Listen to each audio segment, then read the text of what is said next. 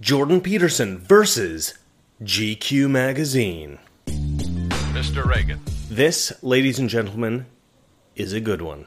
So, at first, this woman, Helen Lewis, seemed to be relatively good-spirited. She seems neutral. She's not asking disingenuous questions, and she doesn't seem to be trying to misrepresent Jordan Peterson in any way. But Jordan Peterson is still very much on his guard. It's kind of funny to watch. You see this extreme suspicion in Jordan Peterson's manner, contrasted by this girl's disarming disposition. It's about 10 minutes into the interview that Helen Lewis's radical feminist ideas start to emerge. There is one other annoying thing that happens during this video. I don't think it was on purpose, but throughout the interview, Helen Lewis's voice is crisp and clear. She's mic'd properly, whilst Jordan Peterson's voice is distant and quiet. Around 56 minutes, Jordan Peterson's mic comes on, so I'm pretty sure that this was, in fact, an accident of the sound recorders. I mean, it's not the end of the world, but it is kind of annoying. You've sold 2 million copies of 12 Rules for Life. You have 800,000 followers on Twitter, 1.4 million followers on YouTube. What is it that you're selling that so many people want to buy? Wisdom. He's selling wisdom. So I've been a clinician for a very long time, and I'm familiar with the works of most of the great 20th century clinicians and a reasonable amount of philosophy and a good swath of literature. And I'm a credible scientist, and so I can bring that all together.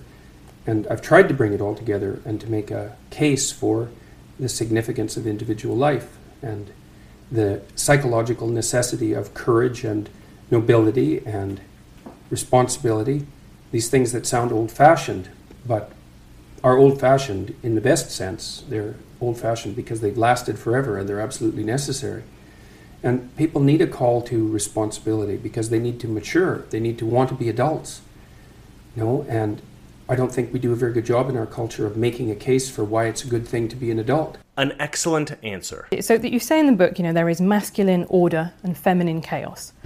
No, actually, I say that those are symbolic representations of the two things. Right, okay. So why? Why is order masculine? This is a point I've seen jumped on by many interviewers of Jordan Peterson. They love to point out this particular part of his book. They seem to interpret Jordan Peterson's inclusion of this phenomenon as evidence of his misogyny.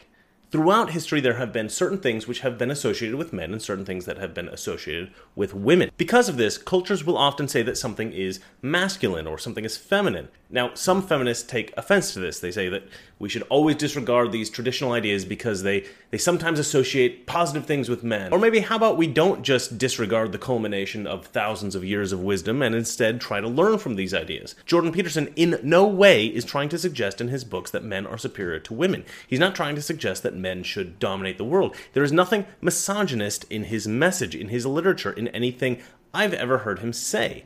So why? Why is order masculine? I think it's because our primary social hierarchy structures are fundamentally masculine. And that's not the patriarchy?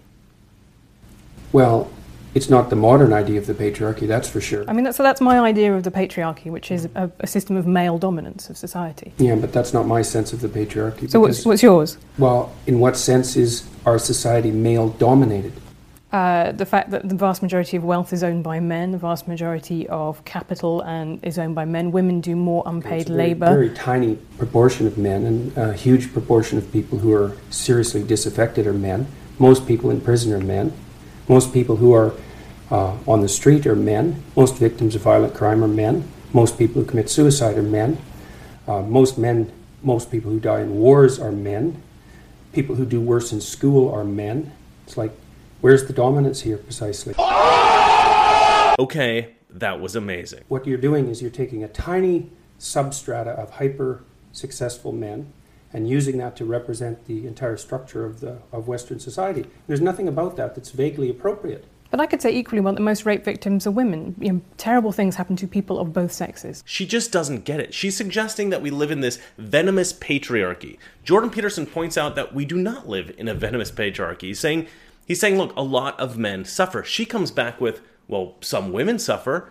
That's not the point, lady. The point is lots of different kinds of people suffer, including men. There are lots of women who hold positions of power over suffering men. Women can do whatever they want to do in our society. Nobody is stopping them. This woman has obviously been convinced that the reason that there aren't more female CEOs is because sexist men are stopping them. She obviously hasn't heard that women are far less likely to want to take positions of power or to do what it takes to get that position of power. Some women actually want to be housewives, contrary to what feminists and the mainstream media tries to tell everybody.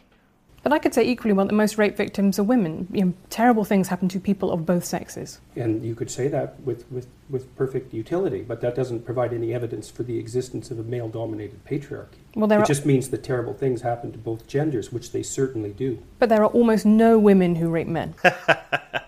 This actually made me laugh out loud. What the hell does that have to do with anything? Okay, sure, there are no men getting raped by women. Fine. You know what? There are also no false rape allegations leveled against women by men. Men do some bad things, women do other bad things. These things are not always the same things. In what world does that have anything to do with your pretend patriarchy? The fact that there are asymmetries has nothing to do with your basic argument. No, but you might equally... This is a trope that people just accept. Western society is a male-dominated patriarchy. It's like, no, it's not. That's not true. And even if it has a patriarchal structure to some degree, the fundamental basis of that structure is not power, it's competence. That's why our society works. It's only when a structure degenerates into tyranny that the fundamental relationships between people become dependent on power. It's not power. If you hire a plumber who's likely to be male, it's not because there's roving bands of tyrannical plumbers forcing you to make that choice. This is actually a new thing. I haven't actually heard Jordan Peterson say this before. More importantly, I don't think I've ever heard anybody say this before with regard to the whole patriarchy thing. But it's absolutely right. It's such a brilliant thing to say. I'm actually a little bit annoyed that I didn't think of it myself. I guess I didn't think about it because I hadn't really thought about the core reasons why women think that we live in a venomous patriarchy. I didn't really take those ideas seriously. But of course that's why they think the patriarchy is bad. They look at men as being more powerful than them. This is actually kind of like something I thought about many years ago with regard to why women sometimes become feminists. I had this idea that often feminist women had feelings of inferiority because men were physically stronger than they were. I realized that it has to be frustrating knowing that almost 50% of the population is always going to be physically stronger than you. That immediately puts somebody for their entire life at a kind of disadvantage psychologically. Healthy women, psychologically healthy women, recognize that they have other values that they can use to compensate for that lack of physical strength. Some women use their physical attractiveness to manipulate men. Other women use their intellect. Some women who happen to be particularly physically fit focus very acutely on the fitness and actually become physically stronger than most men. But these feminists, I think they're psychologically unhealthy and they don't actually want to do anything to compete in our society against the men who they regard as having an intrinsic advantage. So I think this is crucial. It is absolutely crucial to make this point, and I'm so glad that Jordan Peterson makes it here. Our society does not function under a system of the physical threat of violence and submission. Our society functions under a system of competence and assessment. As Peterson says, if you're going to hire a plumber, you don't do so because he might physically attack you if you don't hire him. You hire him because he seems like the best plumber in your assessment. Or maybe he's the cheapest, or he's the closest to you, or whatever your priority is. Furthermore, if you want to go get a job somewhere, then you must be assessed, and then you can get hired or not hired based on the assessment of the person you're trying to get the job with. You can't physically threaten people to give you a job, or you go to jail. We're not rabid packs of wolves. We're a fairly sophisticated society of human beings. So, this whole patriarchy thing, I think you have no idea how pernicious and dangerous it is. Well, no, I don't. I really don't. Go on. Throughout history have fundamentally cooperated to push back against the absolute catastrophe of existence. A terrible death rate, the probability of chronic starvation, early death, disease, the difficulty of raising children, with all the death that was associated with that. And to look backwards in time and say, well, basically what happened was men took the upper hand and persecuted women in this tyrannical patriarchy is an absolutely dreadful misreading of history. It's a terrible thing to teach young women, and it's a horrible thing to inflict upon men.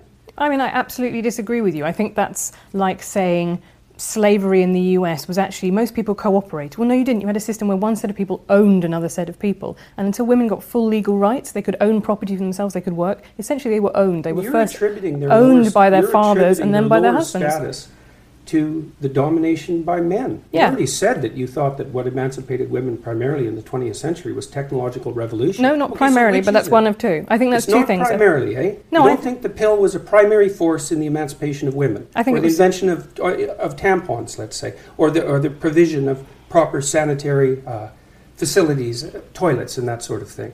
You're thinking instead it was the action of courageous feminists in the 1920s that produced a social revolution that overthrew the patriarchy. That's your theory. Yeah, I think That's a foolish theory. Jordan Peterson is brilliant. This also made me laugh out loud when I heard it for the first time. I hear a lot of women talk in the same way that this woman, Helen Lewis, is talking here.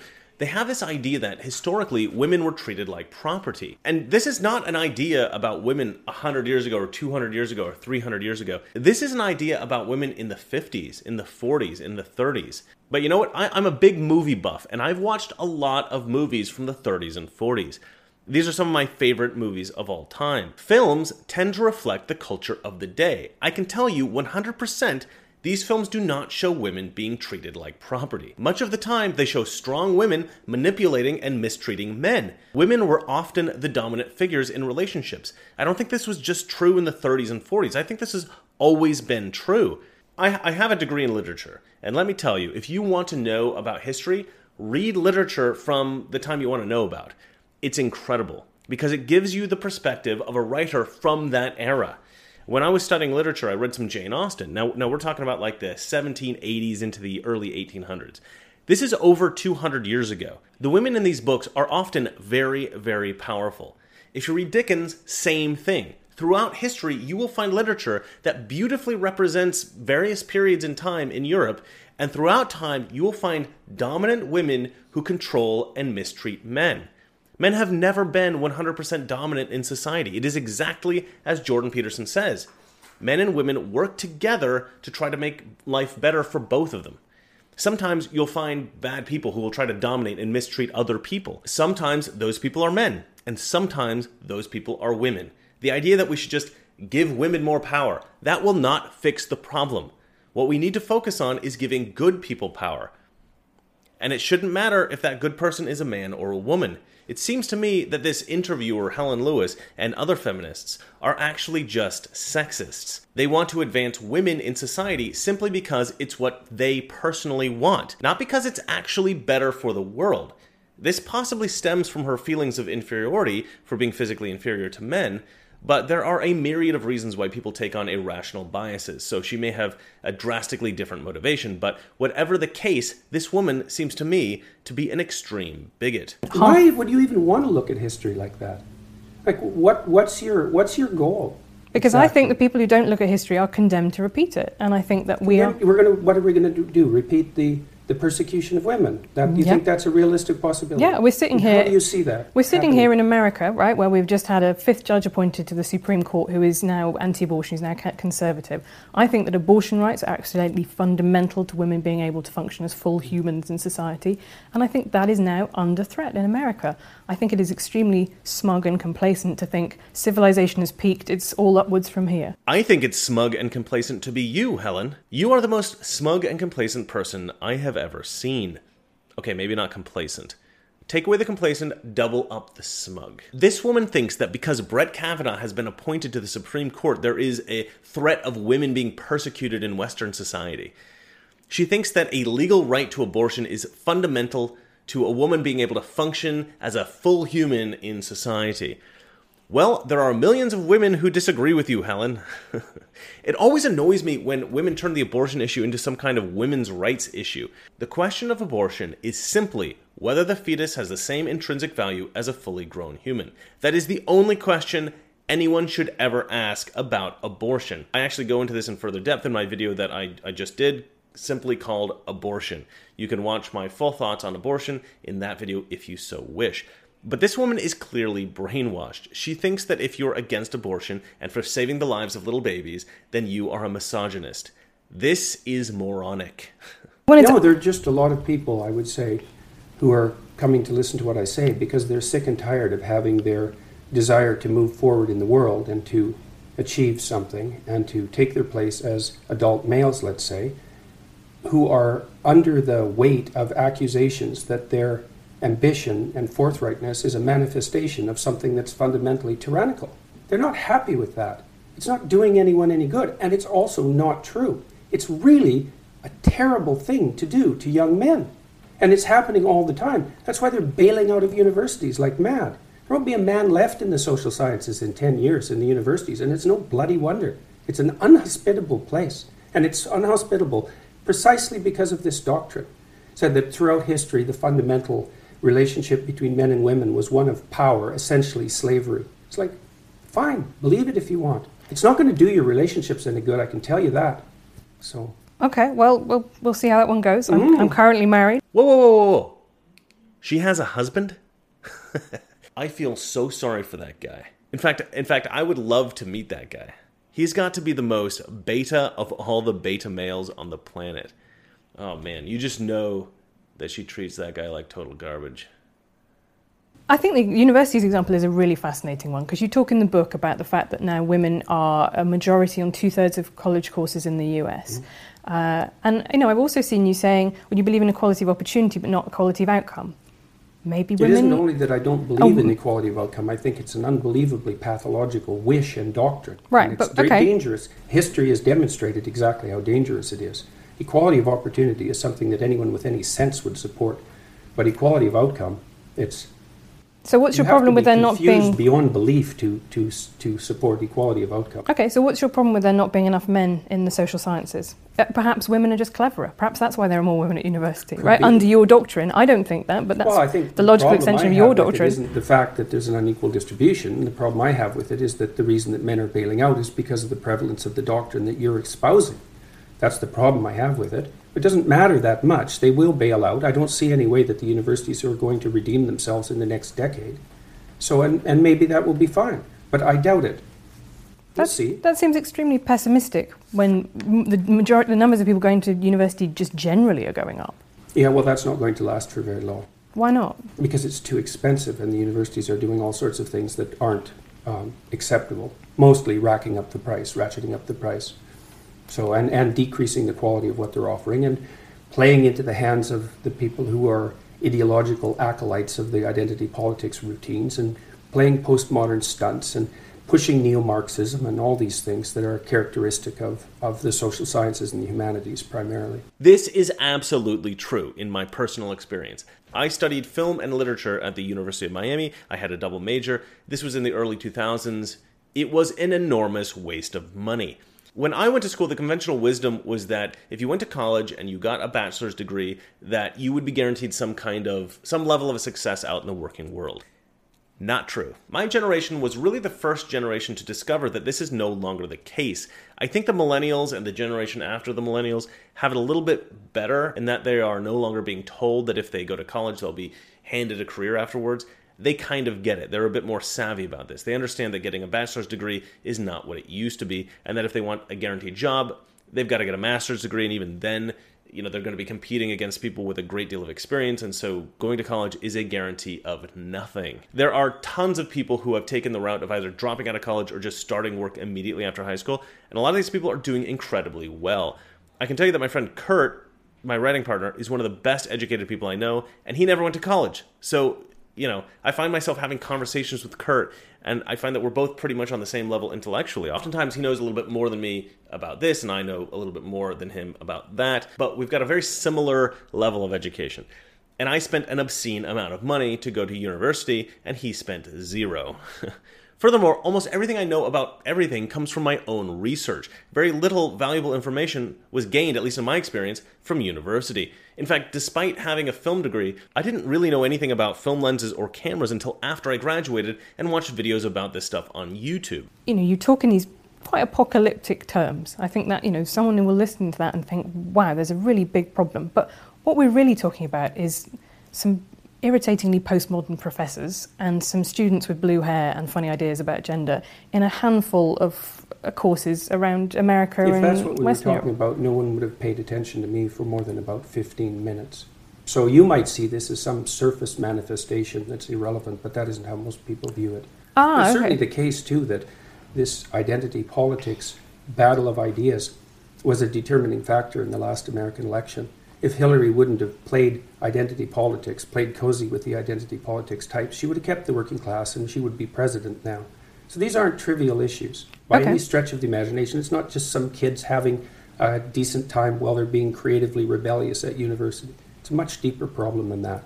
The doctrines that I'm opposed to are predicated on, well, one assumption they're predicated on, it's probably the primary assumption, is that the best way to view history is as the domination of a tyrannical male patriarchy, and that's true also particularly of the West, which is a doctrine I find absolutely unpalatable and historically absurd, biologically ridiculous, and ungrateful, among other things. Who's ungrateful, sorry, in that? Who is being ungrateful?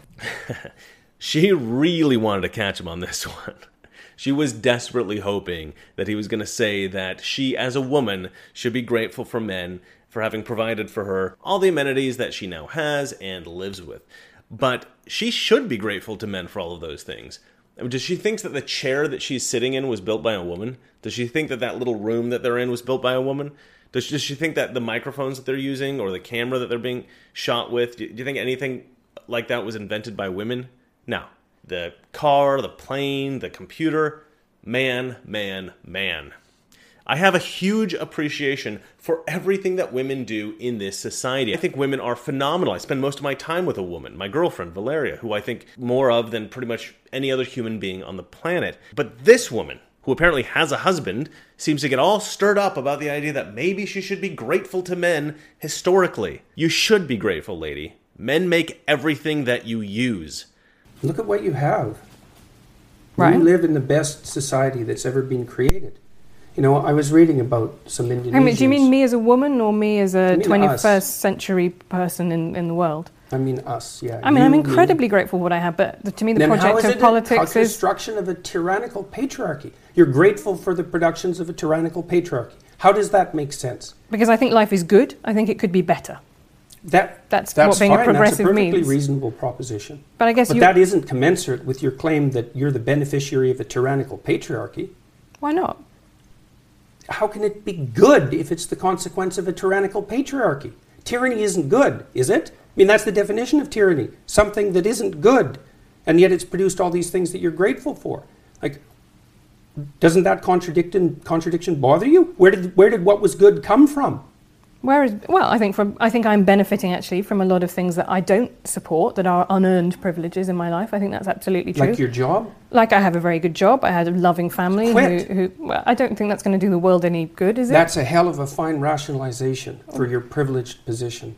Oh, well, fair enough. But if you could trade it off with someone who's less privileged. I could. That'd be a start. I could do that, but I don't want to, and I won't, and I don't think Why I should be not? expected to. It was once said by Lord Mandelson in British politics, New Labour was okay with people being filthy rich as long as they paid their taxes. Now, I'm kind of less okay with people being filthy rich. But what I do, filthy rich. Well, I think I would leave that You're to... probably in the top 0.1% of people who've ever lived on the planet.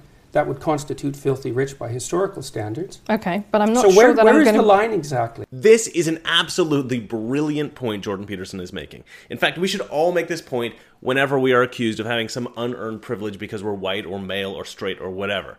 This woman is more privileged than almost anyone in the world. She is much more privileged than people historically. So if she's not willing to give up her privilege for the less privileged, how can she condemn men for being oppressive? You're probably in the top 0.1% of people who've ever lived on the planet. That would constitute filthy rich by historical standards. Okay, but I'm not sure that I'm going going the line exactly? Be able to help the Neanderthals at this point, really, by giving up some money. She doesn't think that giving up her privilege will improve the lives of Neanderthals thousands of years ago. This is hilarious.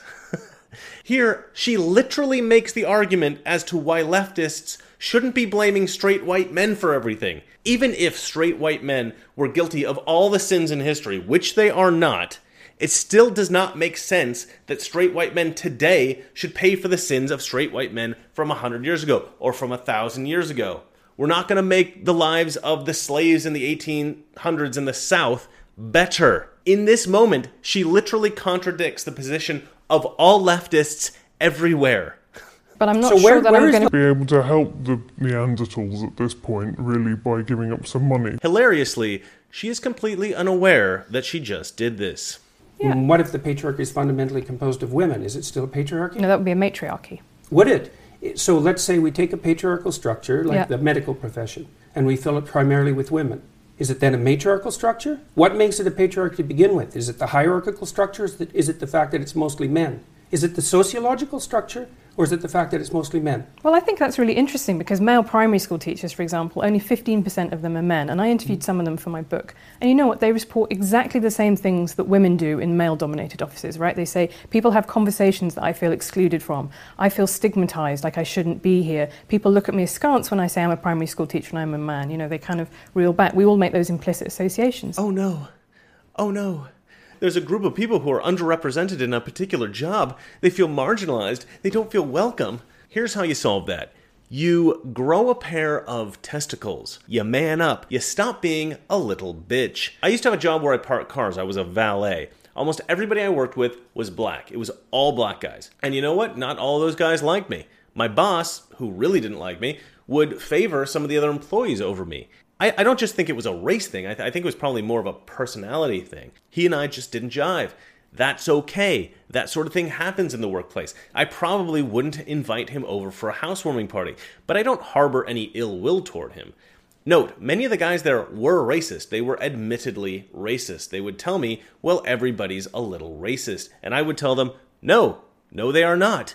Just because you're racist, that doesn't mean that everybody is. Now, despite the difference between me and the other guys, despite our different cultures, our different races, our different politics, most of us tended to get along really, really well. Some of my favorite people in LA are guys I met while doing that valet job. I still keep in touch with some of the guys. We even plan on doing projects together in the future.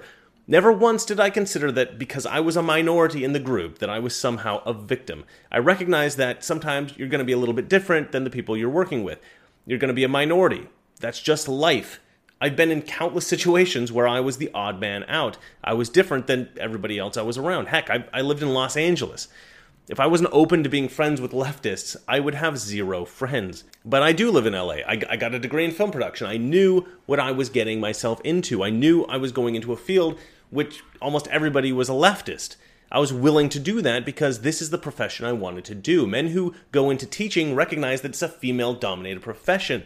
Men who go into medicine know that it's a female-dominated profession. And women who go into construction know that it's a male-dominated profession. If you want to go into a field in which you're going to be different, unusual, the odd man out, you've got to recognize that not everybody's probably going to celebrate you as their prince or princess. You're not necessarily going to be the special one. Okay? You're not going to be coddled. People probably aren't going to consider you the best. They're going to be skeptical. You're going to have to prove yourself. It's not a bad thing. That's just natural. People have preconceptions based on their own experiences. If somebody's never seen a woman do construction and they see a woman doing construction, they're going to be curious. They might even doubt that the woman is going to be good at it. Okay? Same thing goes with a male nurse. Same thing goes with a male school teacher. It's not bad that the majority of a particular profession is a particular gender or a particular race or, particular culture or something else, some other specific demographic. And it's not a bad thing that people are skeptical when an unusual type of person tries to succeed in a particular profession. That oddity is going to be interesting to people. And a lot of people are going to doubt that the experiment is going to be successful. And it's not because they're sexist or racist or anything like that. It's just because most experiments fail. That just tends to be true about the world, about, everything. You can assume that every person who is mean to a black guy is a racist. But sometimes there are other natural, reasonable reasons for people to act the way that they do. And it's not all the product of bigotry. If you're convinced that America is crawling with bigots in every corner of the country, then sure, you're probably going to think that everything that happens is somehow tied in with bigotry. This is the fundamental misperception of the left, and it's why this woman is delusional. Well, Everybody one else of in the the things middle. that I've strived to do is not to become resentful. Well, okay, that's very good. I have to say that your Twitter feed does not give me that impression. You come across as somebody who takes criticism very much to heart. Is that true? This is kind of an interesting accusation. This woman seems to think that Jordan Peterson is somehow like a resentful a-hole who becomes emotionally distraught at any criticism against him. I don't really know what she's talking about. I don't follow Jordan Peterson's Twitter. I'm actually not really on Twitter, and I know I should be, but anyway. I think if Jordan Peterson were to post a lot of petty, resentful things on his Twitter feed, I presume that he would be criticized a lot more for it. His critics seem to try to criticize him for everything they can possibly find to distort into something worthy of criticism. It's actually a really insidious trick just to claim that somebody consistently posts petty, resentful things on Twitter without providing any specific examples. If she really believed this, and it was something that she had anticipated bringing up during the interview, she really should have provided some examples so that we can see exactly what she's talking about. Without specific accusations, it's incredibly difficult to defend such a criticism. It basically boils down to, you write petty, resentful things on Twitter. No, I don't. Okay, I would imagine most reporters with any kind of integrity would want to avoid this type of character defamation / denial. The whole "you're an idiot, no I'm not" type banter makes everybody look like a child. Peterson will, of course, defend his reputation and his ideas, but that isn't petty or resentful or emotional. That's just the right thing to do. If he simply rolled over and acquiesced to every criticism laid against him, he would not be a formidable figure. Although I'm sure this reporter would prefer if he did just that. I don't think you have any grounds for that suggestion. I mean, you've seen my interviews online. If I was someone who took criticism at heart, I'd be in a lot more trouble than I am now. In what way? Well, I've been criticized endlessly for 2 years. I've been in scandals. I've probably been in, I don't know how many scandals in the last 2 years, and had unbelievably contentious interviews with journalists online, on TV, on radio, in podcasts. If I was someone who couldn't tolerate criticism, the evidence for that would already be clear. You write in 12 Rules for Life about having had violent impulses that you didn't act on, and I think in Maps of Meaning you sort of elaborate on that. You say you fantasize about stabbing a classmate in the neck, and you say you're very clear about the fact that you never ever thought that you would take those seriously. But it just does make me think whether or not are you somebody who thrives on anger, who finds anger to be something that they need in their life, that they find motivates them to do the things that they need to do. What a loaded question. Do you think she'd ask Hillary Clinton this? Do you think she'd ask Oprah this? If Barack Obama put something about violence in his book Dreams from My Father and she got to interview him, do you think she'd ask him that question? No, of course not. She asked Jordan Peterson this because she wants to put the idea in the mind of her viewers. She's not really asking Jordan Peterson if anger motivates him. She's telling her viewers that anger motivates Jordan Peterson. Whatever Jordan Peterson's response is here, it doesn't matter. The seed has been planted in the minds of this reporter's leftist viewers.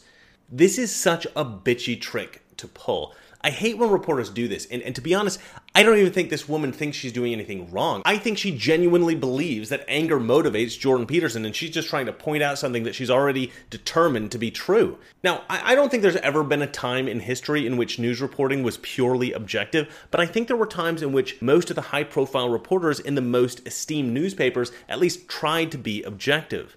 This woman is merely trying to appear to be objective. Nothing that she says is in any way objective whatsoever. This interview is purely a vicious assault against Jordan Peterson by a radical feminist who is conducting an interview in the style of an objective reporter. But that's the only thing that's even remotely objective here. The aesthetic, the appearance, the style. The substance, her motives, her biased perspective, these are all 100% transparent to anyone who is even remotely savvy. I don't really like conflict. I'm actually a rather agreeable person, which is partly why I'm a clinician. And so I find the constant conflict exhausting. You're morally obligated to do things other than that which you like. So now I really do enjoy the lecture series that I'm doing. And the reason for that is that it's not political in its essence. I'm trying to do everything I can to bring people who are trying to develop a vision for their life together and to encourage them to act more responsibly, but not in a finger-wagging sort of way, but because I've come to understand that the meaning that sustains you in life is mostly to be found through responsibility. And through the voluntary adoption of responsibility, you're very likely to find your fundamental strength. And I think that that's clinically unassailable observation, and it seems to be having a salutary effect as far as I can tell. But it's not because I thrive on anger. I mean, you were at my show, on Thursday night, yeah. How much anger was there in that? Well, I thought it was fascinating because it was in Long Island. We drove to it and we went past a Lamborghini dealership, a Porsche dealership. This is not a poor area. The audience was, I would say, very, as I was surprised how many women there. It was pretty mixed. It was overwhelmingly white. And I thought you talked You said at the end, this is more incoherent than I normally am. You ranged across quite a range of subjects from, status in monkeys to perception. But the things that the crowd clapped and they applauded, where you went, oh, you can't say that, that's a microaggression, or multiculturalism is a scourge that is sweeping Canada. And what I got was a strong sense... No, that has swept Canada. Okay. Well, what I got was a very strong sense of people whose lives... I never said that it was a scourge that swept Canada either. I wouldn't have said that. Okay, well, I will go back and check your exact wording of what you said, but you definitely... I'm not in favour of it as a fundamental doctrine. Right, okay. But I don't think it's a scourge. So I wonder if you and I mean the same thing when we talk about multiculturalism, because you have a First Nations room in your house, right? You have a lot of First Nations stuff. How is the coexistence I'm the honorary member of a First Nations family, as a matter of fact. Which is wonderful. I have a First Nations artist when I went to Canada last year. Oh, isn't she just so tolerant and inclusive and cultured? She has a necklace from an Indian artist. The left has this kind of prove that you're not a racist testing system. And then beyond that, if you're able to prove that you're not a racist because you collect Indian art or some crap, then it becomes a pissing contest. Just how not racist are you? I think I'm way more not racist than you are. Oh, you're part of an Indian family? Well, I have some Indian artwork around my neck, so I'm more not racist than you. First of all, if these kinds of not racist competitions were of any value at all, Jordan Peterson wins. Secondly, this is moronic. Nobody cares if you have an Indian necklace on, lady. Nobody's gonna think that you're a racist if you're not wearing an Indian necklace. They're not going to think you're racist because you're white, and white people aren't racist. This woman would hate me so unbelievably much. I would love to meet her and record her reaction to me just as a person. I think it would be hilarious. Just talking like normal conversation. She would really hate me. But that to me is the essence of Canadian multiculturalism, that culture being preserved and living alongside the Anglophone culture that in some senses supplanted it. How is that not multiculturalism? Helen Lewis has done a very strange thing here. Jordan Peterson mentioned that Helen came to one of his shows and he asked her if he seemed angry during the presentation. He said this in response to her suggestion that he was motivated by anger, and she buried that answer under insinuations of racism. She talked about how white his audience was, condemning him by suggestion that he only spoke to white people, despite her being surprised at how many women had been in attendance. Having figured out through her own ramblings this new line of attack, she then somehow goes after him on race. She points out that he's had some dealings with Canadian Indians, and then said that preserving Indian culture and Indians living alongside Anglophonic Canadians, which, by the way, is simply an esoteric way of saying English-speaking Canadians, that this is the essence of multiculturalism. She then asked Jordan Peterson how that is not the essence of multiculturalism. But Jordan Peterson has never claimed that wasn't the essence of multiculturalism. In fact, Jordan Peterson really doesn't tend to say much about multiculturalism. That tends to be Lauren Southern's issue. But in fairness, it's easy to mix up us conservative YouTubers. Jordan Peterson and Lauren Southern do, after all, look exactly alike. What's happening here is that this woman, Helen Lewis, has bought the leftist delusion whole hog. She is fully convinced that everyone on the right, every conservative, is a racist, a sexist, a homophobe.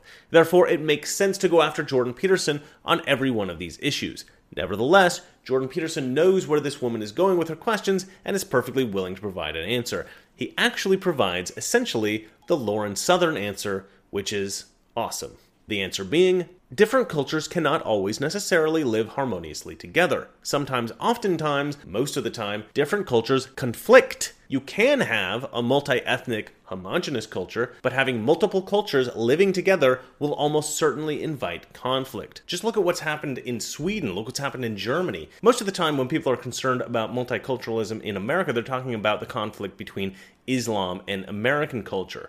A lot of people from Islamic cultures have very different ethical ideas than people from Western cultures. Many of them, for instance, think that murdering gay people is okay. Even white supremacists in America don't tend to go around killing gay people. You will occasionally find a Looney Tunes person, like the guy who shot up the synagogue, but they're not even a typical white supremacist. They're not just way off in crazy land. They're way off in crazy land. When we're talking about Islamic culture, we're talking about a typical Islamic man believing that it's okay to kill gay people. Now, of course, this is not true in every Islamic country, but it is true in many Islamic countries. It's not even just that extreme example. It's also things as simple as thinking racism is acceptable. And the Islamic world does not have a monopoly on that. That tends to be true of every other culture outside of the Anglophone and Northern European world. That is, outside of white culture, racism tends to be normal. Leftists are obsessed with the idea of open borders. They want to let in all kinds of poor immigrants. But they're also obsessed with being anti-racist. These two things are in 100% conflict. So basically, leftists are in favor of bringing into America millions of new racists, despite claiming to be radically against racism. The truth is that the left does not have a consistent set of ethics. The left classifies people into a hierarchy of value based on who they like. They like black people, so black people are near the top. They like gays, so gays are near the top. They like immigrants, so immigrants are near the top. They don't like white people or men or Christians, so they're all at the bottom.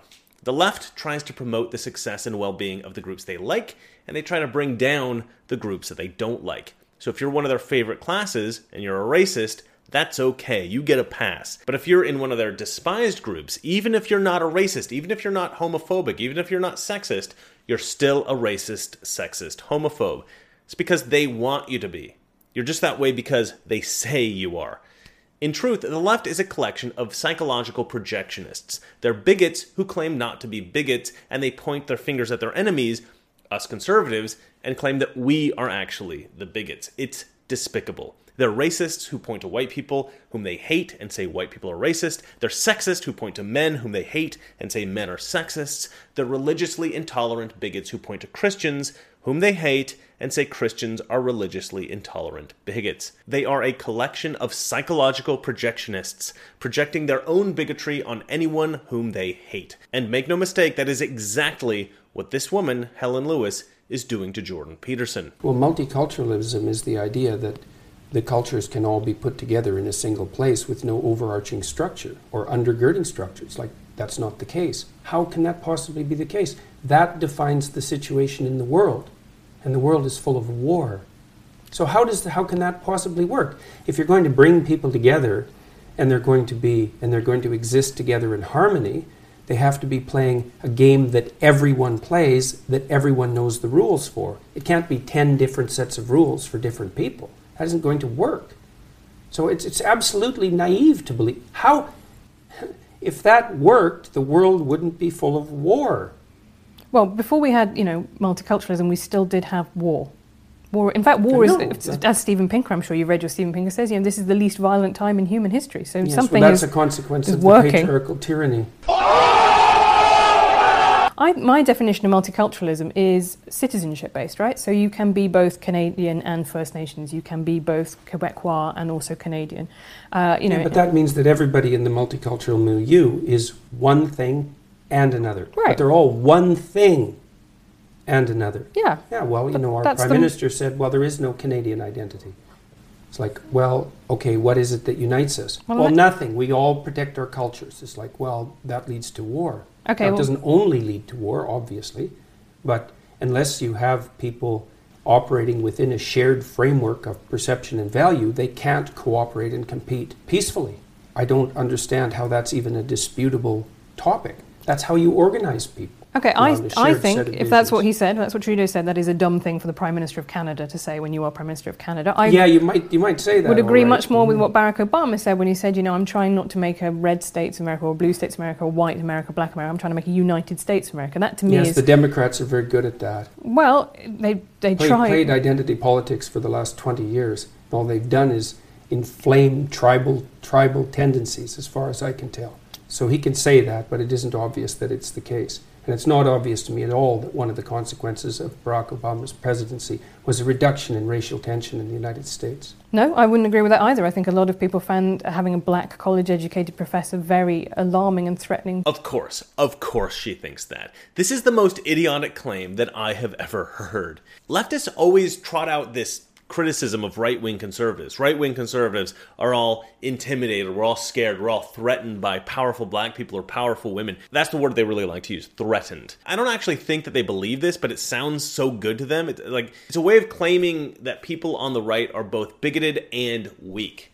The suggestion is that white men are oppressive, racists, and sexist, but the grip that they have on their insidious power is so weak that they're desperately afraid that it will slip away. They're powerful and evil, but also weak and pathetic at the same time. None of them actually believe it, but because it sounds so good, they often restate the claim as if they believe that it's true. Straight white Christian men who are politically conservative feel threatened by everybody, and that's why we have divisions in the United States. No, yeah. It couldn't possibly be that leftists are constantly telling black kids that white people oppressed their ancestors. It can't possibly be that feminists are constantly telling women that men are evil oppressors and they need to stand up against them. No. It couldn't be that the left is training every elementary school child and every college student that straight white men are evil and that everybody else is an angelic victim that needs to fight against them. No, it couldn't possibly be any of those things because leftists, remember, are the good guys.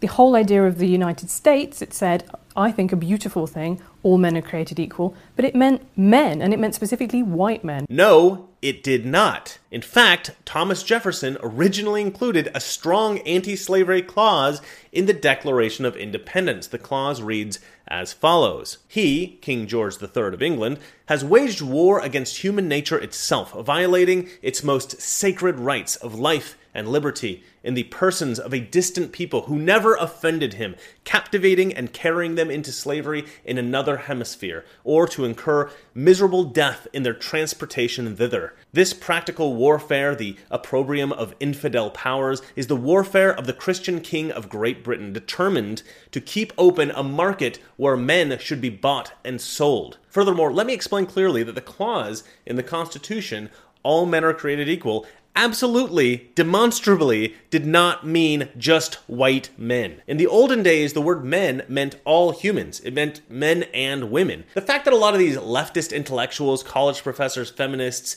insist that the language of the past, using the word men, indicate that historically people were sexist and were oppressing women, it's absurd. They all know very well that this is not true. They know that the word men was used to indicate all humans, but they for whatever reason found it to be a viable trick to convince people that it did not mean all humans, that it just means males. The professors know it's not true, the feminists know it's not true, and this woman knows it's not true. The US was founded on identity politics. This is not some new concept that has come along in the last 20 years. The United States wasn't founded on identity politics. Yes, it was. That's absolutely absurd proposition.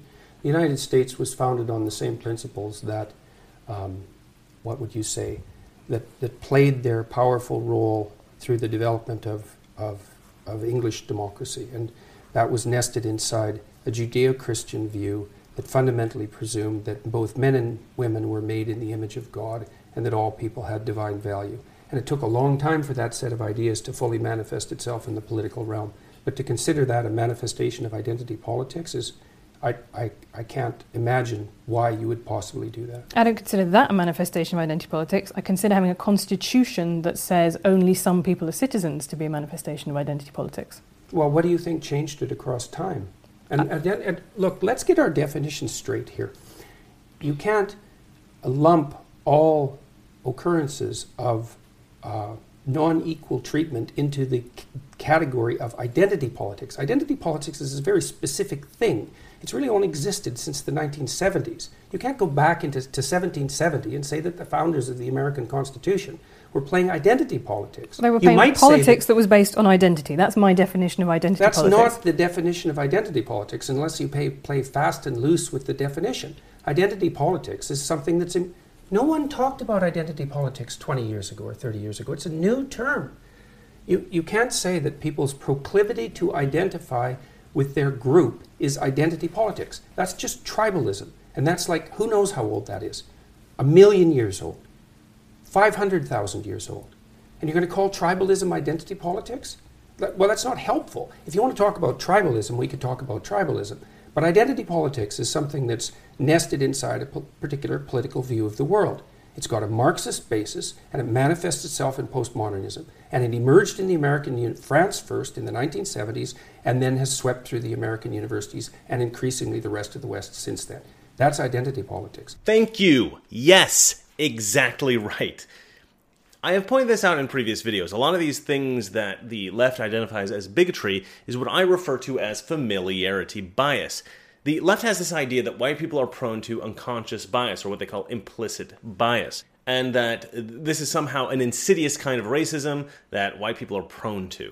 But in reality, we are all more attracted to the familiar than the unfamiliar. This is because we prefer those things that we feel safe around. If somebody is Asian, for instance, and they grow up with Asian parents, and then later in life they are introduced to people who look differently than their parents, they will probably be more attracted to people who look like their parents because those are the people that raised them. Those are the people that they feel comfortable around. Those are the people who loved them and kept them safe all their lives.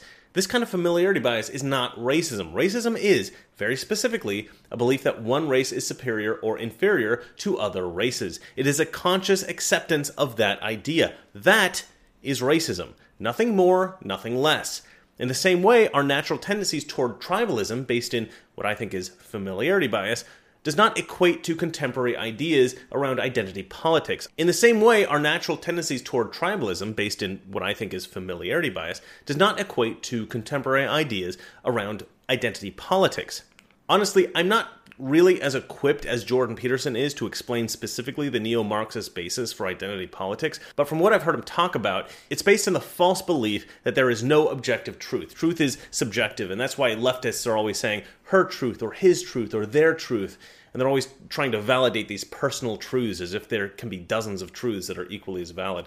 As if there's dozens of truths that are equally valid. Well, if that's true, then we have to accept that neo-Nazis have a perfectly valid truth, that we have to accept that serial killers have personal truths that are perfectly valid. No. There is reality, and then there is delusion. The concept of identity politics is based in delusion. The concept that one should not be judged on the color of one's skin, but rather by the content of their character, that concept is based in reality. When the left used to quote Martin Luther King Jr. and used to say that very thing, they were people who could be reasoned with. But when the left accepted neo-Marxist identity politics, they shifted from a group who could be reasoned with to a group who could not. If you want to talk about tribalism, that's fine. I'm not a fan of tribalism, which is why I don't like the identity politics types. And I don't care if they're on the right or the left.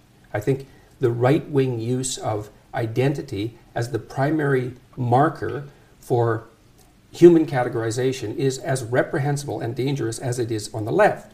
My problem with the left at the moment, the fundamental problem with the radical left, is that they're hyper-dominant in academia. And that's not good. And that's not my opinion. You can go look at Jonathan Haidt's data and see for yourself. And he's as moderate a person as you could hope to find, and probably less prone to anger than me. And I agree with you. I find a lot of students phenomenally irritating, but I would question how much power they have in contrast to the things that I find more worrying that are happening in the world today, right? Or even the professors, right? Even professors. 20-year-olds don't have that much power, but they're not 20 forever. 10 years later, they're 30. And 20 years later, they're 40. Right. And whatever happens in the university happens everywhere 5 years later. And very, very sadly for people in my politics, left-wing politics, what happens to people as they get older is that they've traditionally got more conservative. Mm-hmm. So I don't think you can make a case that the current, where people are where they're 20 today is actually going to be the ideology that takes them all the way through their life. That's never been the case so far. No, but it'll be around long enough to do plenty of damage, like it already is. Okay, but even if we accept that students and their POMO professors are quite annoying, which I think is probably something I agree with. They're not just annoying. Like, they're destroying the universities, and that's not a good thing. And they're particularly destroying the social sciences and the humanities. The sciences are safe so far, but not for long. Because the scientists in particular are terrible at politics, and the left-wing activists are great at politics. And so they'll win eventually. The National Science Foundation is already introducing diversity requirements for hiring in mathematics in universities. It's like, good luck with that. That's not going to work. There are hardly any mathematical geniuses. If you start putting all sorts of arbitrary restrictions on their hiring, you're just going to end up not finding the ones that there are. So, besides, I don't think that's true, actually, because if you say there are very few mathematical geniuses. What do you know about it? Well, next year I'm going to be a fellow at Oxford University, so I spend time talking to academics. I've talked to a lot of academics for my book. I do agree with you, there is an illiberal strain that is sweeping through a lot of universities. I don't think it's an existential threat, and I certainly don't think it is, to me, the biggest issue in world politics today. It's the one that I would choose personally. What do you think is the biggest issue? I think that the rise of strongmen, authoritarians around the world is very worrying, and that's one of the reasons that I find the subtitle of your book fascinating, because it's called An Antidote to Chaos. Why isn't it an antidote to order, which you also say in its excessive manifestations is bad? I've said that.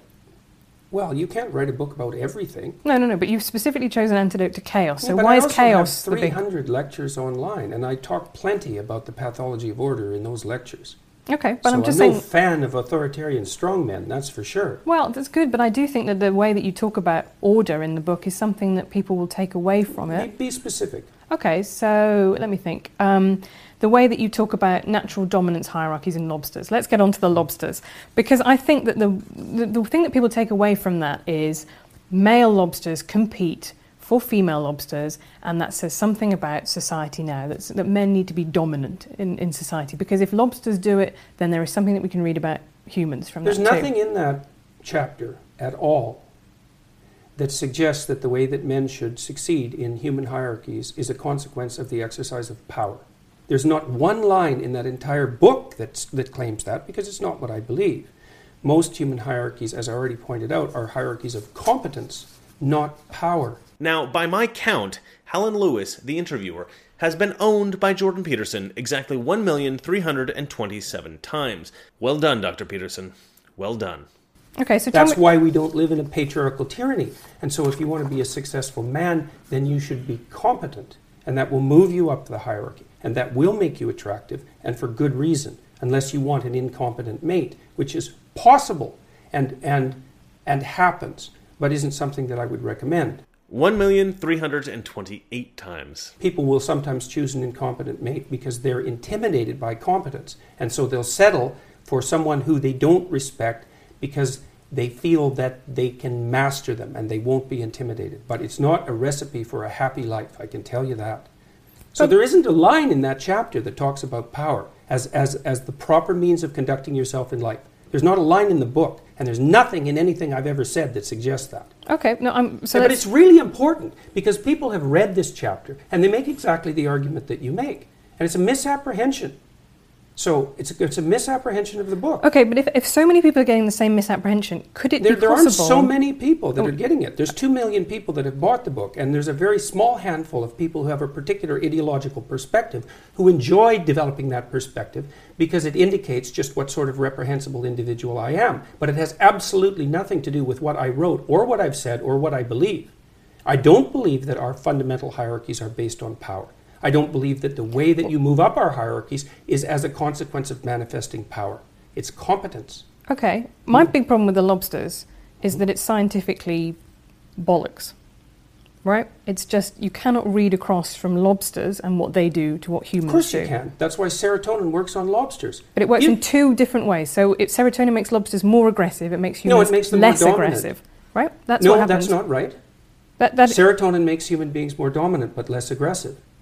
And the only reason it makes them more dominant is because they're less irritable and they're less defensively aggressive. So it's not bollocks. I know my neurochemistry.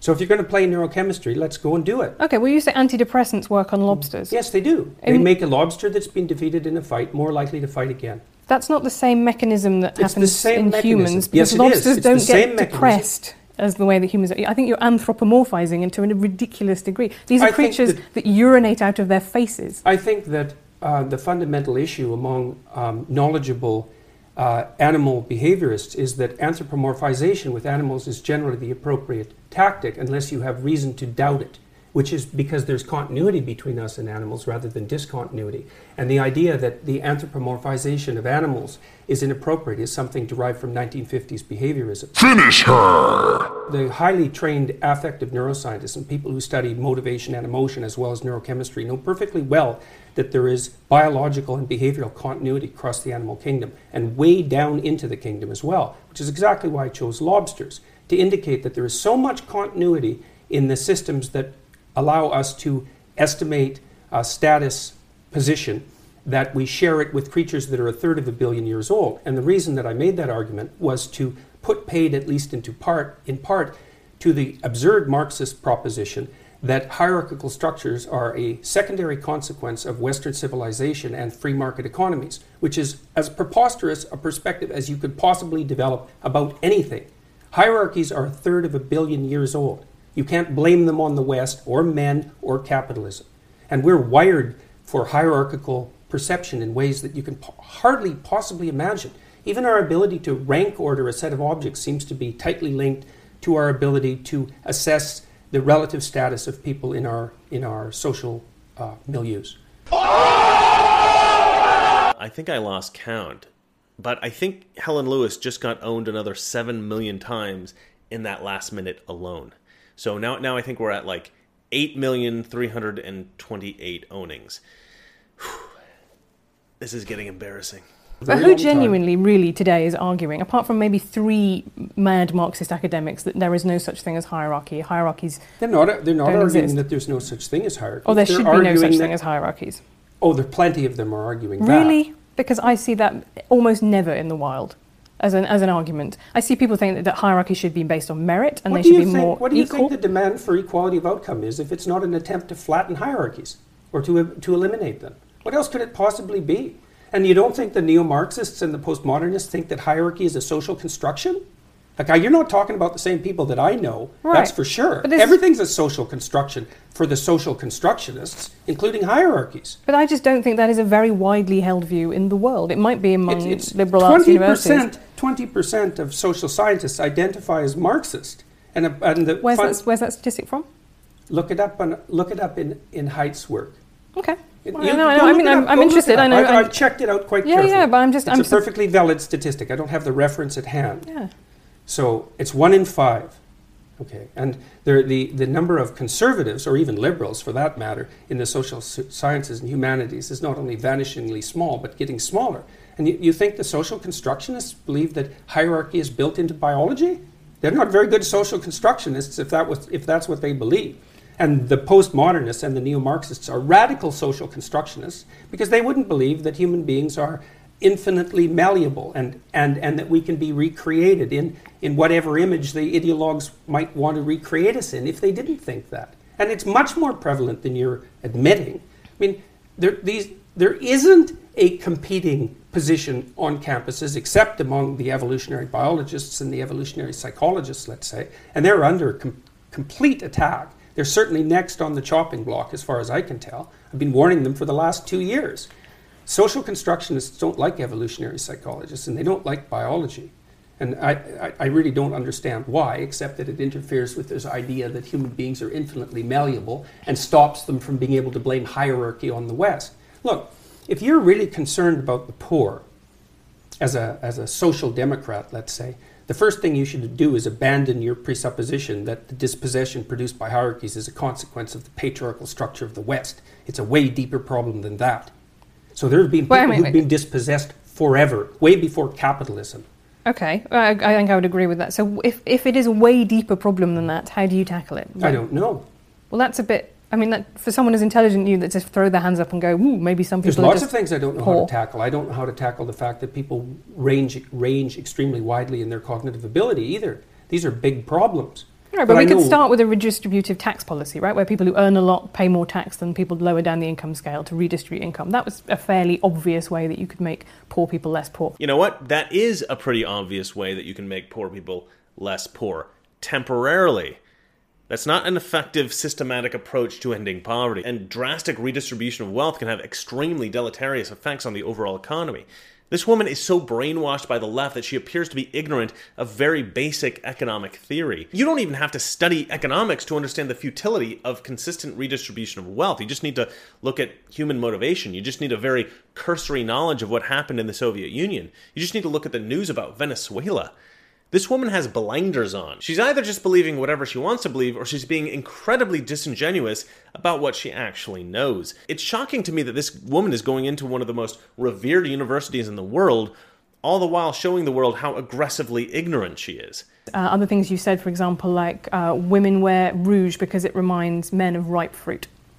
Right, well, for a start... Why do you think women wear rouge? I have absolutely no idea. But Right, I will tell you, that's really not a very good answer. well, yeah, you said before there were lots of things you don't know the answer to. But I'll tell you one thing. I'm not criticizing your perspective on this. You're criticizing mine, so I'm presuming you have an alternative idea. Why do you think women wear makeup? I think there are an enormous number. But let's go back to why women wear rouge, because it reminds men of ripe fruit. Okay, first of all, not all ripe fruit is red. Why would you want to... we evolved colour vision to detect ripe fruit. Do you want to eat women? No. I think unless men are having sex you with ripe fruit... You might want to taste them. That's not really where... And where is the evidence that women who are redder in the cheeks have more offspring? What do you think happens during a sexual flush. But that's the key point, isn't it? Is that you would expect, actually, if this is a sexual selection, that women who are redder would have more children. We would get progressively redder over time. One of the hallmarks of youthful skin is the proclivity for it to flush red. And yes, youthful women have more children. It's a primary sign of fertility. That, I think you're using... Wait a second here. What do you think women wear makeup for? Come on, if you're going to go after me on this, okay. Let's women. People say, well, women wear makeup to feel better about themselves. It's not a very deep analysis. Why makeup? Why facial makeup? I love this. Jordan Peterson is holding this woman's feet to the fire. This is something I have never seen Jordan Peterson do. I have been advocating this since the first interview I saw of Jordan Peterson. I've been saying that when somebody makes an accusation against him, he needs to get to the root of that accusation. He has to hold their feet to the fire. He needs to explore the specific claim in such a way that it absolutely crushes the accusation, because that is what this tends to be. These interviews are not asking him questions, they're accusing him of things. And if you're accused of something, you need to actually destroy the accusation as quickly as possible. And it's a million times more fun to do it in the face of the accuser. Now, I am 100% sure that Jordan Peterson has not seen a single one of my videos. However, somehow, somebody has got it into his head that he needs to do this, or maybe he just himself realized that he needs to do this. However he figured it out, I could not be happier. I am thrilled that Jordan Peterson is finally grabbing hold of these interviewers by the scruff, metaphorically of course, and forcing them to face up to their accusations, forcing them to clearly define what they're saying and then dismantling it in front of them. Not only is he finally doing this, but he's doing it more adeptly than I had ever imagined possible. I knew that he would be able to do it, I just didn't imagine with what absolute ferocity and effectiveness he would do it with. This is the best thing I have seen in a very, very long time. Well done, Jordan Peterson. Well done. I'll tell you why I wear makeup, which is to stop the comments that I would get if I didn't wear makeup. And my gender, I always say my gender is low maintenance, right? I don't feel particularly like a woman inside. I don't really know what that would mean. But what I try and do is try and look, you know, in the same way that you get black women who talk about the problem with natural hair, is it's seen as unprofessional, right? And as a woman, if you don't wear makeup, that is seen as a political choice. That is seen as something that, you know, you are... So you wear makeup to protect yourself from what? From tyrannical men? No, but and tyrannical women as well, I would say. I think women very harshly judge each other's appearance, and there are very good reasons for that. But probably because they've learned that from oppressive men. No, I don't think so. Why do you think it is, then? I think that women are encouraged to be seen as being in competition with each other. Encouraged? You don't think that there's anything about that that's natural, eh? Well, I would be reluctant to get into that, because I think you could talk about intrasexual competition. I think that's a very big deal among the social sciences and evolutionary science. It's not my particular competence. But yeah, my conception of the patriarchy is not that men are beastly to women. It is that there is a structure in which women participate too that overall privileges and benefits men in order to control female reproduction. And I think those are two very different things. You write in 12 Rules that you skipped a grade in school and you were small for your age.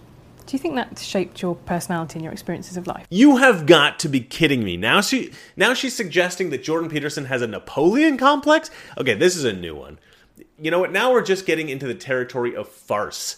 I imagine that when she was writing this particular question at home, she was quite proud of herself for developing this psychological theory. She was like, oh yeah, this is... What an idiot. Well, it did to some degree. Made it difficult for me to participate in sports. I probably hung around with rougher kids that I might have otherwise, and it made me more capable of verbally defending myself. But other than that, I don't think it had much of an effect. I think I pretty much left all of that behind. That's very good. Also, the other thing I was really interested to read was that you married your teenage sweetheart. Mm-hmm. Yeah, well, I met her when I was 8. So we've known each other for 50 years, yeah. So this is, I think, really fascinating. So I read that and I thought that was quite moving. And you're now the pretty big lobster, and yet you are monogamous, you're faithful to your wife, you don't want to go around impregnating every woman that you see, right? No, one woman's enough trouble. Right, so I think that's to me that was really interesting, because that's a way in which we are very obviously very different from animal society, and to me we're not that different. I mean, there are plenty of societies where exactly that happens. Right, but you've been able to overcome that biological urge, right? And so in the sense that maybe there are other biological urges, such as men's propensity towards violence, that might also be overcome. Well, it's not self-evident that you want it to be overcome. I mean, you don't know what goes along with it. You know, I mean, obviously, first of all, defining violence isn't that straightforward. How about use of force in self-defense? Does that constitute violence? I think to me that's a separate category of violence. I think Well, self-defense. but it's not that easy to distinguish them. Like if you're... Hey, we finally got Jordan Peterson's mic working. All right. In the book, you say that actually, if you feminize men, that might give them more of a, might have more of an allure towards, these very fascistic ideologies. Oh, there's no doubt about that. That's standard psychoanalytic. That's like psychoanalysis 101. If you repress something, it comes back with a vengeance. Okay, so tell me what you mean by feminizing in that sense.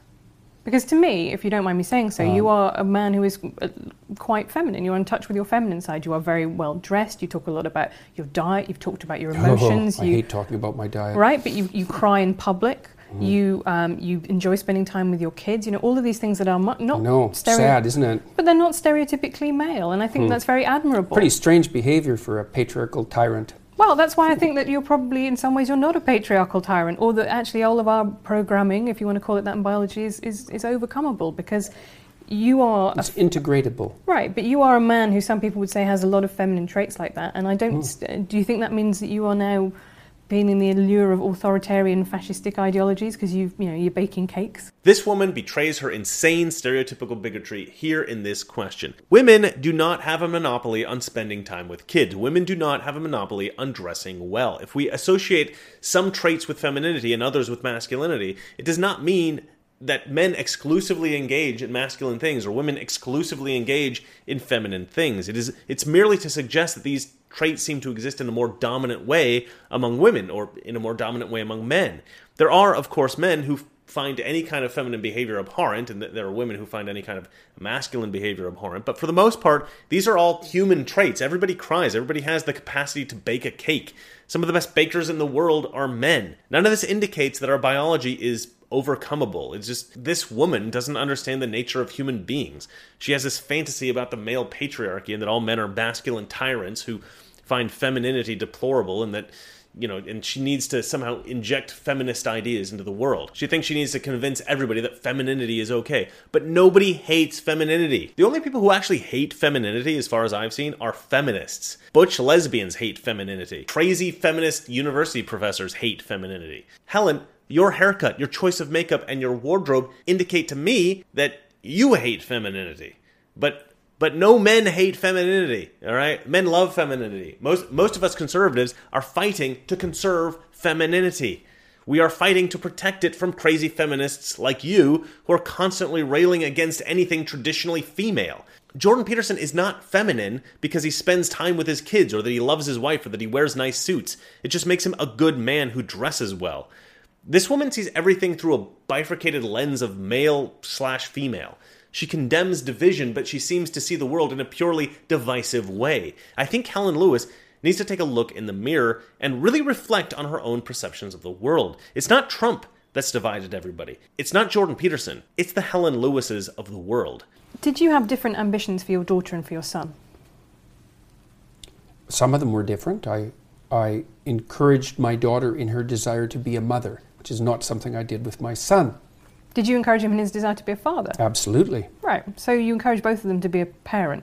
Right, but those are different. Yeah. I believe. And in some sense, I think it's harder for young women because, of course, the problem of integrating family with career is a more complex problem for women to solve. So, and I spent a lot of time talking to her about how she might solve that. I wouldn't say that we came up with anything that was spectacularly original or successful, but I at least let her know that whatever pathway she chose was fine with me as long as she was being honest with herself about what it was that she wanted. But also that, I'm not a fan of the idea that the most fundamental orientation that a person is likely to have in their life is career. I don't believe that's true for most people. I certainly don't believe it's true for most women. And I think the evidence supports that claim quite straightforwardly. So, however, it is the only thing that you get paid for under capitalism. Right? Man, live.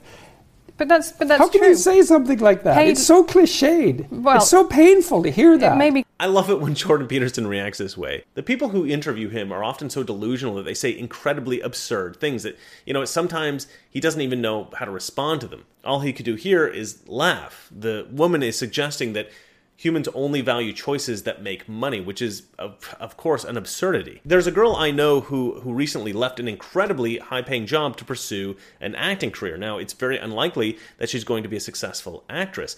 However, she was feeling absolutely unfulfilled in the corporate job she had, and she wanted to do something creative. She did not elevate financial success as the ultimate happiness in her life. If you read through pretty much any woman's Facebook or Instagram feed, you'll see plenty of inspirational quotes, many of which talk about finding happiness. I have never read one that says, the path to happiness is making a lot of money. I mean, this is despite the fact that in a practical sense, it does cost money to live, and the more money you have, the freer you are to do things that you want to do in life.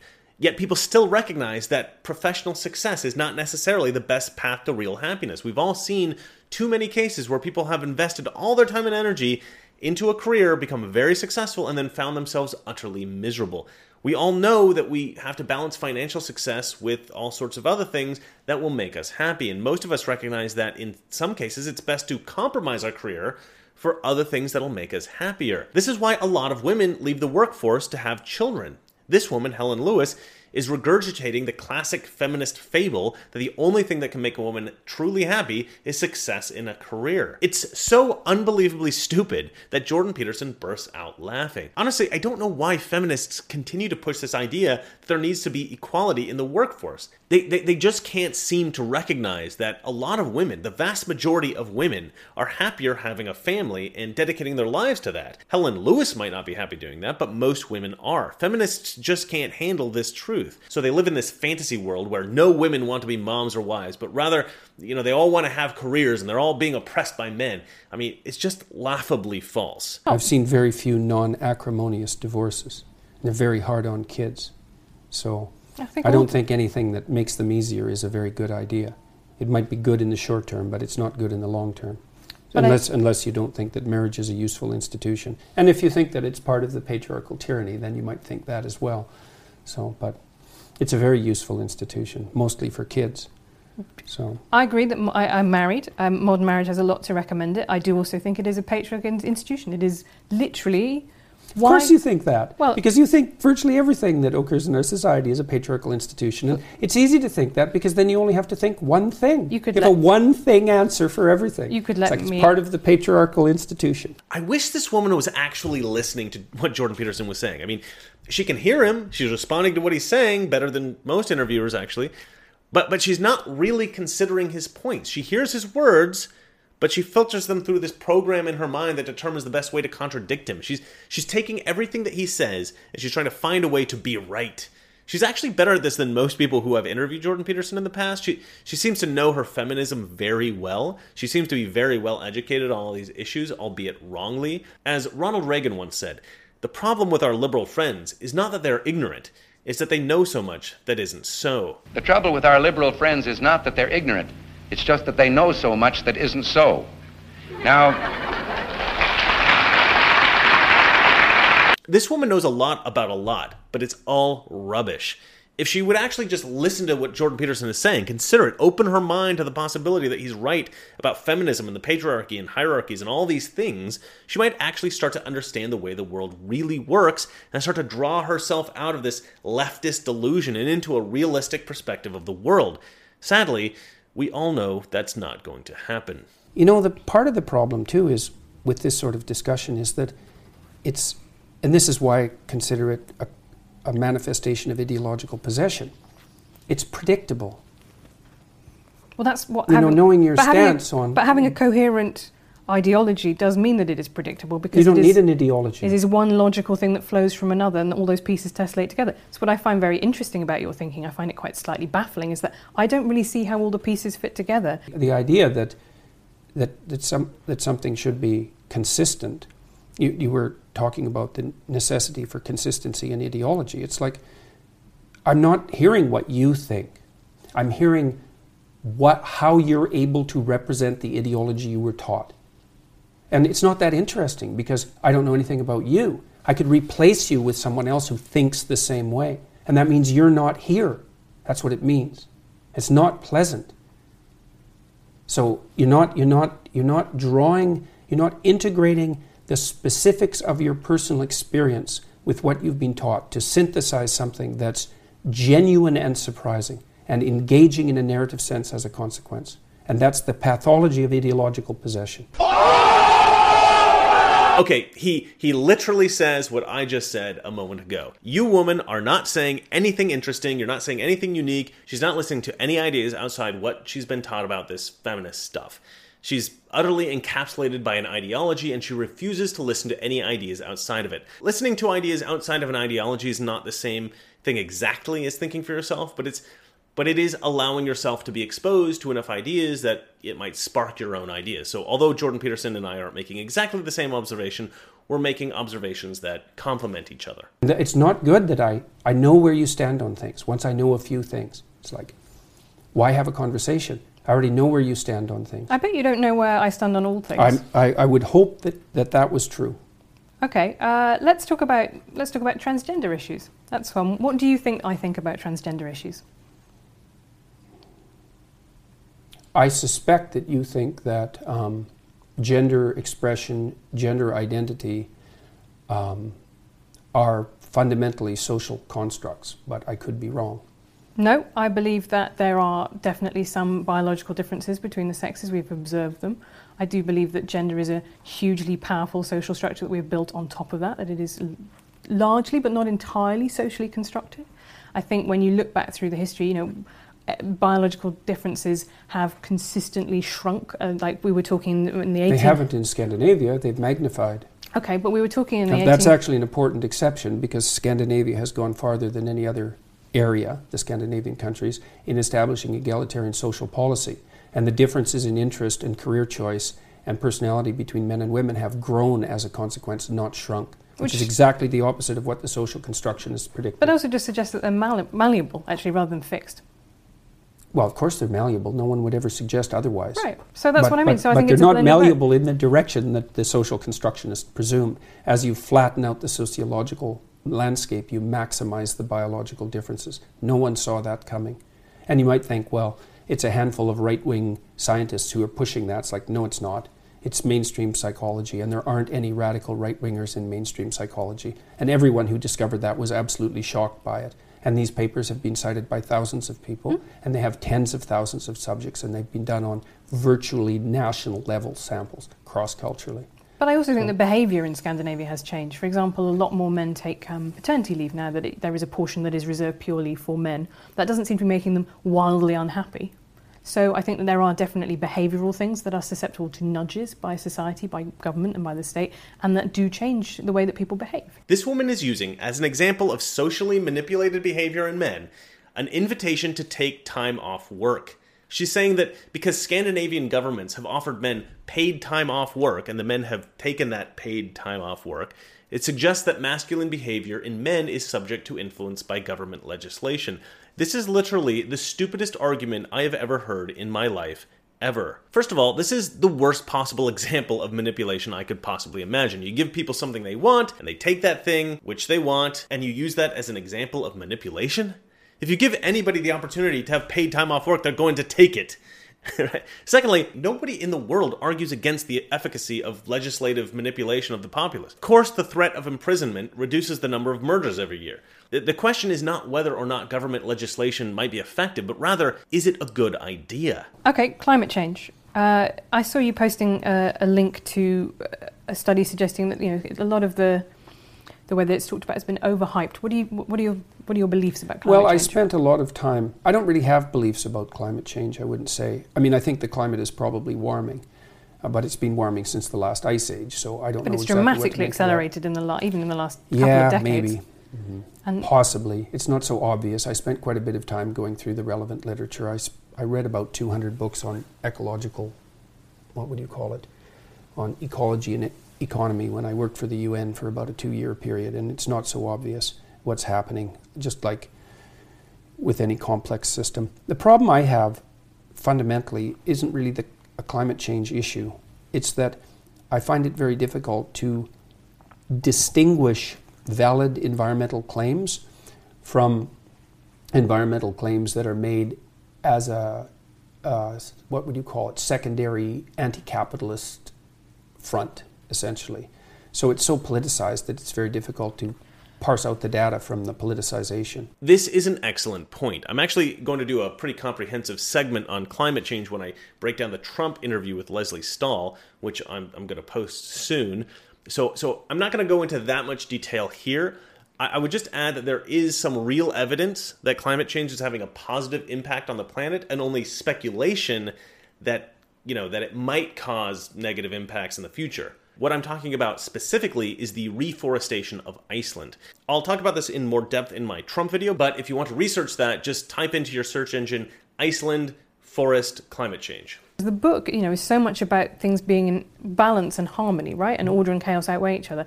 Well, what overpopulation has done is got to the same point. Who says we have overpopulation? Well, I think that it's very difficult to see under the current model of fossil fuel-based capitalism. Sorry to use that word. I know it upsets you. But that is what you until we've run out, when we run out of fossil fuels. Yeah, that's not going to happen.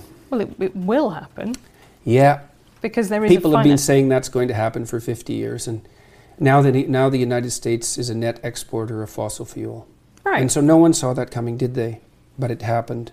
And you're right, that might be the case, but at the moment I would say that China is putting up new coal-fired power stations by the bucket load. Yeah. It is entirely possible that the stuff that the developed nations did, that now developing nations did, and now doing to make themselves richer. They'll get richer. concerned about clean air when they get richer. That's what the data indicate. Once you get GDP up to about $5,000 per year, people start to become concerned with environmental issues. So if we make people rich fast enough, I don't think so. It'll happen too late for some things. It looks like we're going to top out at about 9 billion. I think we can handle that. I think probably one of the problems that'll beset us in 100 years, assuming there are even creatures like us around in 100 years, is that there'll be too few people, not too many. The projections top out at about 9 billion. It's only 2 billion more than we have now. There's every reason to assume that we can cope with that, especially given the rapid decreases in poverty around the world at the moment. There's a bit of a bottleneck. There'll probably be some more extinction. What we're doing to the oceans by overfishing doesn't seem very smart, but we've only been aware of our role as planetary stewards since 1960, I would say, and we're not doing too bad for people who just woke up to the fact that we're actually a planetary force. And I don't think that we're overpopulated. I think all the arguments that all the people who made those arguments in the 1960s, like Paul Ehrlich, I think he wrote The Population Bomb, predicted mass starvation by the year 2000. He was absolutely and completely wrong. No, we've been very lucky with things like golden rice, for example, and genetic engineering of crops. I think that's... Yeah, it's not luck. No, it is. I agree. Human ingenuity is a huge part of that, definitely. Right. Well, and more people, more ingenuity. This is a hugely important point. Jordan Peterson sort of glosses over it, but what he says here is incredibly important. The more people, the more ingenuity. Because of the internet, even the poorest people in the world now have access to a much broader wealth of information than they ever had in the history of the world. We're not just seeing innovation come out of the US, Great Britain, Switzerland, Germany, Sweden, Japan, the usual suspects. We're now seeing innovation coming out of India and China. And although these countries have enormous amounts of poverty, their massive populations and the great wealth that these countries have accumulated, and because of their growing education systems, they are now becoming productive contributors to the world.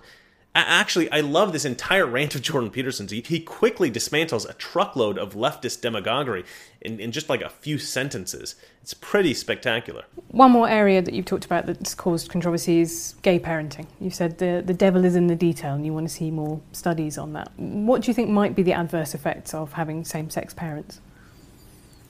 Well, I don't think we know what modeling is optimal for children. That's really the issue. I mean, I suspect that 2 parents are better than 1. Suspect, right? I don't know. 1 parent is definitely worse than 2. We know that. But we don't know what exposure to role models, say, is necessary for the continuity of maternal behavior, or for the adoption of functional gender roles. We don't know any of that. And so that's the variable, obviously. No one knows what the consequence of being raised with 2 people of the same sex is. Maybe none. But so there doesn't seem to be any evidence. Maybe there will be some found, but at the moment there is no evidence that there is any problem with having gay parents. My mother and my father are famous gay authors. I, growing up, was expected to be the perfect patsy. I was expected to be absolutely in favor of all things gay, because since I was raised by gay people, I know that those bad straights are just out to hurt us. Now here's the problem. My father believed that homosexuality is innate to all people, but that the only way to get a child to embrace his natural homosexuality is to make sure he has same-sex experience before he is old enough to be ruined by a girl. So no, we are not born gay. We are created that way by adults. Thank you very much, adults. As you might imagine, both of my parents used me. It's hard to talk about, but I will. My father and mother both very much wanted me to be gay. My father went to jail because I put him there, not for what he did to me when I was 5, but for what he had been doing to other young boys since long before I was born. I tried when I was 13 to have him put in jail because he was sleeping with yet another boy prostitute under our roof. I knew because I talked to the kids. I talked to them all the time. They were my friends. They were my age. My mother and her female lover, who was with her for 20 years, did nothing. They didn't put my father in jail. They didn't make him stop. 10 years later, my father molested a child in front of me. And finally, I went to the cops. At the Worldcon, I was called a bigot. Of course I'm a bigot. What else could I possibly be? Could I be a child who is living in hell? A child who tried to commit suicide the first time when I was 10 and spent my teens sleeping on couches so that I wouldn't have to be yet another victim of my parents' friends or them. What's the consequence of that for children in those families? I don't know. Okay, let's talk about free speech to finish on. You write in your book about Nietzsche, who became the Nazis' favourite intellectual. What a bitchy thing to say. She says that Jordan Peterson has studied Nietzsche, and then says, who became the Nazis' favorite intellectual. Okay, so anybody who studies Nietzsche is like the Nazis. That's a beautiful association, very appropriate. Why make this association is purely to demonize Jordan Peterson. There's absolutely zero reason to bring that up otherwise. I bet if this woman gave me a comprehensive list of all her biggest influences, I could make an equally comprehensive list of horrible people who were also influenced by everybody on the list. Merely because you've studied the work of great men, whose work has also been studied by horrible people, that does not make you a horrible person. This is the bitchiest thing that she has said in the entire interview. How is this woman respected by any employer? Well, I mean, I suppose if you're ill-intentioned, you will hire ill-intentioned people. Do you worry about where where your work might be taken and used by other people? I saw you posing with... I worry about that all the time. With a Pepe flag. Oh, I can't believe you brought that up. Right, but I just think it's... Seriously, I can't believe you brought that up. You should go online. Yeah. I do. Believe me, I do. There's a video called, I think it's called, "Is Jordan Peterson a Darling of the Alt-Right?" Have you watched the video of the person who put up that Pepe flag with me? He's online. But go watch it. I have seen. You wouldn't, I would say. And why are you concerned about Pepe, anyways? Jesus, he disappeared like 3 years ago. It is, and most of that was trolling by young guys who were trying to drag the media into idiot accusations, like the idea that this was a white supremacist gesture, which I was asked about on CBC. It's like, no, it wasn't. It was Fortran trolls playing the media for fools, which worked. And much of the Pepe thing was that as well. Okay, but the problem with people ironically pretending to be Nazis on the internet... They weren't pretending to be Nazis. But no, this is a separate phenomenon, and 4chan definitely do ironically pretend to be all of the worst things they can possibly be, is that some people take that very seriously. There was a case in America recently of a guy who stabbed his father because he had thought that his father was a Democrat. He was writing stuff for a conservative website. He'd got very into the Pizzagate conspiracy theory. He's probably paranoid. Right, so there are people who take this stuff very, very seriously, and they latch onto it. What's your point? I'm saying that, how much responsibility do you feel that you have, particularly guys the alt-right, who, as you say, some of them have enjoyed your work, and say, I'm not one of you guys. I'm not with you guys. They haven't enjoyed my work. I've definitely read bits on the internet. Read more. Okay. Find some evidence. I'm extraordinarily sick and tired of this particular accusation / line of questioning. I'm no fan of the identitarian right, the ethno-nationalists, the alt-right. First of all, what do you mean by alt-right exactly? Do you mean ethno-nationalists? Do you mean white supremacists? No, I mean people who are on the right but have got their power base outside the traditional media. They see themselves as an alternative. So I see them coming That's a up pretty loose through definition that of the strain alt-right. of Rush Limbaugh kind of talk radio, right? People who see themselves in opposition to an Rush establishment. Limbaugh is not the alt-right. No, He's been around for 30 years. Right, so he's the progenitor of what I see now, Breitbart and things like that, are the new media version of that very old media Well, let's format. define what constitutes alt-right first. For me, they're ethno-nationalists. They tend to be white supremacists. And generally, when people tar me with an alt-right epithet, the reason they're doing that is to associate me with those people. They don't like me. And the reason for that is that I've made it very clear, not only in my videos, but on Twitter, that I don't like them. I don't like their anti-Semitism. I don't like their use of identity politics. I don't agree with their aims. I think that their notion is something like, well, if everybody's going to play identity politics, we're going to play it too, and we're going to win. And I can certainly understand that motivation, but I think it's a bad game all around. And I think the only reason that I was ever associated in any sense whatsoever with anything to do with the alt-right was because it was extremely convenient of the radical leftists, who I fundamentally detest, to paint me as a representative of that viewpoint. Right.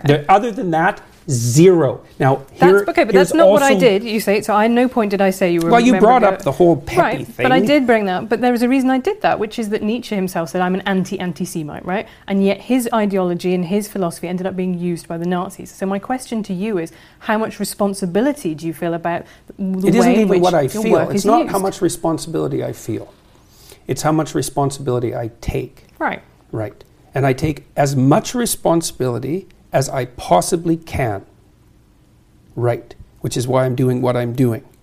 Right. I'm going around the world. I'm talking in different cities. I'm talking to people as much as I can. I'm putting out content that I think is useful for people online. And I'm clarifying what I think. I have 300 videos on YouTube. Virtually, for all intents and purposes, every single word I've said to students in a professional capacity since 1992. And despite the fact that I have innumerable, highly motivated enemies, they haven't been able to find one thing I've said in 30 years that, what would you say, justifies any of those accusations, or any other accusations for that matter.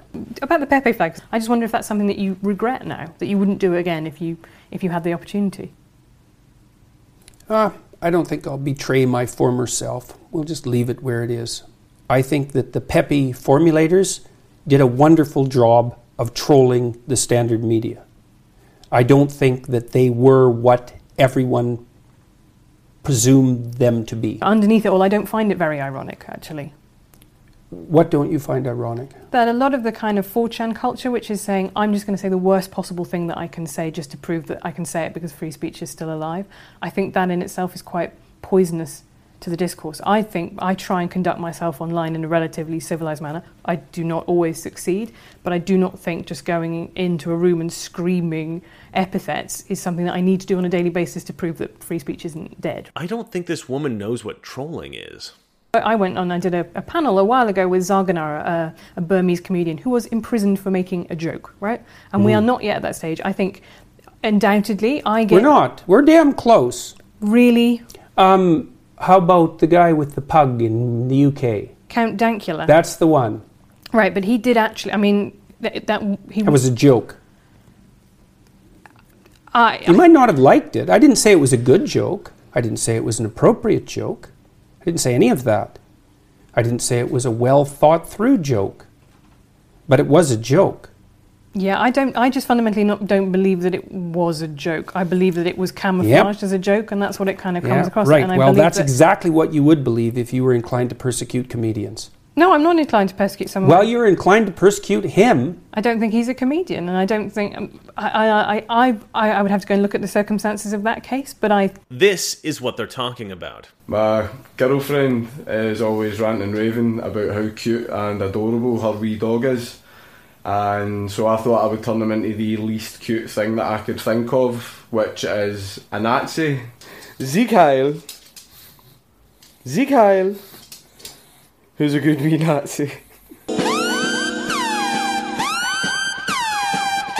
So this guy, as a prank, made his girlfriend's dog, who she is constantly saying is cute, to do what he believed was the least cute thing he could imagine. He taught the dog to do a Nazi salute. This is a hilarious prank. Now, I wouldn't do this because I don't hate my girlfriend, and, I mean, it's not really my kind of humor. But nevertheless, I think it's hilarious anyway. I love that this guy did this. Because of this guy was convicted in Britain of breaching the Communications Act of 2003. This is completely mental. But I think he didn't like his girlfriend's pug and thought he would teach it to do something reprehensible as a joke. Right, but I see you getting involved, say, tweeting Douglas Murray's article about Tommy Robinson, and I think you see that as a free speech issue, and that's not how I see Tommy Robinson's case at all. I see that as contempt of court, someone who endangered a grooming trial. I see it as very fortunate that Tommy Robinson didn't die in prison. I think our British prisons are less inhumane than American prisons, but they are still brutal places to be. However, I do think that was an appropriate punishment for somebody who tried to collapse a grooming trial. Tried to collapse a grooming trial? What the hell is she talking about? He literally read news reports about the trial that were written by other reporters. How could what Tommy Robinson did have had any effect on the outcome of the trial? It had absolutely zero effect on the trial. This is a BS excuse that was used to persecute this man. This woman has her own ideas about how the world should be, and anybody who disagrees with her, in her mind, should be crushed. We should use the full force of the law to manipulate society to conform to her ideas of how the world should be. I have slowly been losing respect for this woman as the interview has progressed, but here she has reached a new low. When did you last change your mind about something important? I can tell you. I mean, one thing I've learned in the last 2 years is that I think I overestimated. There's an obesity epidemic in North America, perhaps throughout the Western world. I think I overestimated the degree to which that was a consequence of a sedentary lifestyle, and overestimated the degree to which a lack of discipline was contributing to it. I think much more now that it's an illness. So I have a lot more sympathy for the hypothesis that the obesity epidemic is actually a consequence of an illness, of a broad scale. Illness isn't exactly right. It's a dietary problem, fundamentally. And finally, how would you like to be remembered?